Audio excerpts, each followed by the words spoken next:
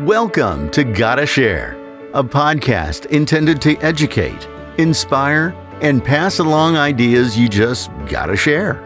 Here is educator and registered occupational therapist, Alma Marroquin. Hi, and welcome. This is Alma with Gotta Share Podcast. Today, I am going to be talking about wellness and physical fitness in school-based practice. There is a lot to learn and think about what we can do as health practitioners to influence the health and well-being of our students, as well as influencing others in the school district we practice in. I have some helpful information backed by statistics I have found while researching on this topic for my doctorate. So let's dig into it. You know, the coronavirus is not the only pandemic affecting students' health and well-being in the United States. Since 1999, 29% of children ages 2 through 19 were overweight. And by 2016, that number had increased to 35%, according to ePrice in a study that was published in 2018. This weight pandemic has increased globally from 32 to 41 million children. Efforts to improve children's health include former President and First Lady Obama's health policies and initiatives, such as the Let's Move campaign. Unfortunately, the entire country did not get on board, and not all kids have access to healthy food and physical activity. Health practitioners, such as occupational therapists, are positioned to facilitate health and wellness programs when in school-based practice. Let's take a look at a few of the negative factors contributing to the health and wellness of children.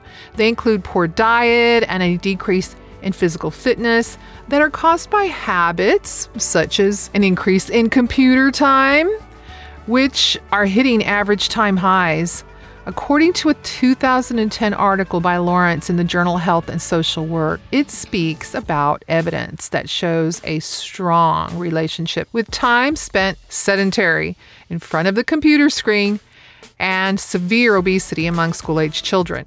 To back that up, in another study published in 2019 by Fenn et al., show a strong correlation of time spent gaming and obesity. Here are some of the statistics. 28% of children are playing 2 to 4 hours a day are obese. The number jumps to 48% for those playing 4 to 6 hours a day, and then it jumps again to 56% for those playing more than 6 hours a day. According to the same study, youth who are spending more than 4 hours a day gaming were almost 2 times more likely to have class 3 severe obesity than those who gamed less than 4 hours a day. Add bad dieting habits to this and voila, you can see why obesity rates have risen, partly due to physical inactivity. Although research focuses mainly on school-age children in general, children with special needs, including autism, genetic disorders, Down syndrome, and Prader-Willi syndrome, have higher obesity rates, since physical activity is more difficult, according to another study that we published in 2009 by Holcomb in Psychology in Schools.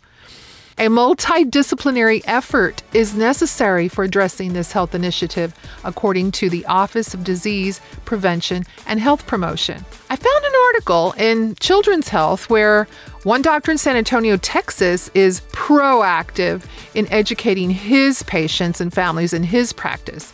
Dr. Flores explains how healthier ingredients can be used in cooking, especially the foods that are made in Hispanic households. For example, for tortillas, instead of fat, healthier oils can be used, and instead of flour, whole grain wheat can be used. Likewise, as school-based practitioners, a proactive approach is necessary in educating students and families regarding lifestyle health risks such as diabetes. As school-based practitioners, collaborating with school nurses and physical education teachers is vital to influence our school-age children. A curriculum designed to teach healthier choices of foods and monitoring weight, blood pressure, and physical activity can prevent long-term health risks such as diabetes. Since the passing of the Healthy, Hunger-Free Kids Act of 2010, Programs such as Let's Move Outside and Fuel Up to Play 60 promote health and well-being among students all across America. These programs provide healthy sack lunches for students whose schools participate in this wellness program. Although more than 73,000 schools, grades K through 12, have enrolled in this wellness program, which is 3/4 of all schools in the U.S., still many school districts are not participating. Occupational therapists and health practitioners in school-based practice can collaborate with teachers and nurses by implementing the toolkit from the Let's Move Outside program.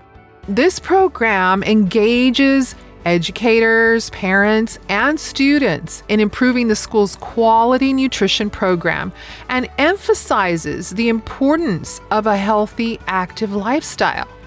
Toolkits from the Let's Move Outside illustrate how a school-based curriculum can provide the following. It can create a school health advisory council, join Healthier U.S. Schools Challenge, make your school a healthy work site, incorporate nutrition, education, and physical education into the curriculum, and maybe even plant a school garden, among others.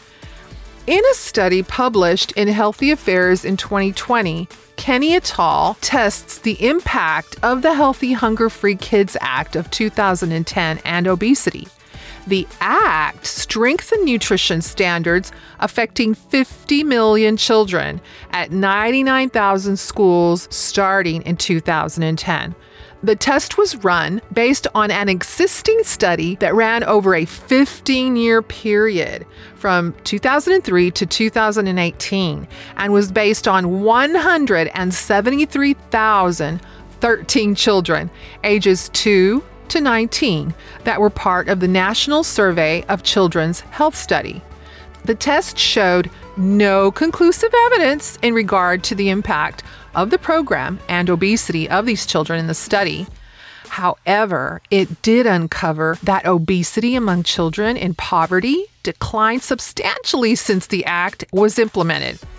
This translated to a 47% reduction in obesity among impoverished children had the act not been implemented. The Individuals with Disabilities Education Act states that special education, including physical education, must meet the needs of all children with disabilities. However, meeting the needs of children with special needs can be challenging for physical educators, and this is where OTs can work with PE coaches. OTs are, after all, on the front lines in school-based practice to help facilitate proper fitness game-based programs for students who require more visual and auditory cues. OTs can facilitate physical fitness computer-based programs such as Computer-Based Fitness Schedule. This program allows for digital images, music, and sound tones to be embedded into a Microsoft PowerPoint that can be timed and programmed accordingly as a child moves through the physical activity session. The student is then reinforced at the end with an applause and other sounds to encourage their progress. The program can be set up to provide a preferred activity or interest at the end of the session. Computer-Based Fitness Schedule is an example of one of the many programs out there shown to support children with autism, other issues, and students in general who require reinforced visual and auditory cues in a physical education environment. The Texas Association of School Boards this year stated a wellness plan needs to be implemented that best meets the law's requirements on student health and wellness. OTs can promote and help facilitate the wellness plan or program. For example, Texas border school districts are teaming up with healthcare leaders, educators, and parents in creating successful wellness plans for students. OTs play a significant role, as previously stated. However, the biggest challenge is modifying cultural routines and habits, according to the American Academy of Family Physicians. A long-term, culturally appropriate wellness program should be considered when creating a wellness plan. Finally, a multidisciplinary effort is necessary to create a wellness program for all students with and without special needs, alongside their peers. This way, we ensure that all children, those with special needs and the general student population, have access to the same health and wellness programs for a happier and healthier life. So what do you think? How can you contribute to the health and physical fitness of the children you serve in school-based practice? I would love to hear from you. You can email me at goddessharepodcast@gmail.com. That's all I have for today. I'll see you again soon for another installment of Gotta Share Podcast. I'm Alma. See you soon. You just listened to Gotta Share with educator and registered occupational therapist Alma Marroquin. Gotta Share is a podcast intended to educate, inspire, and pass on ideas you just gotta share. We'll see you next time.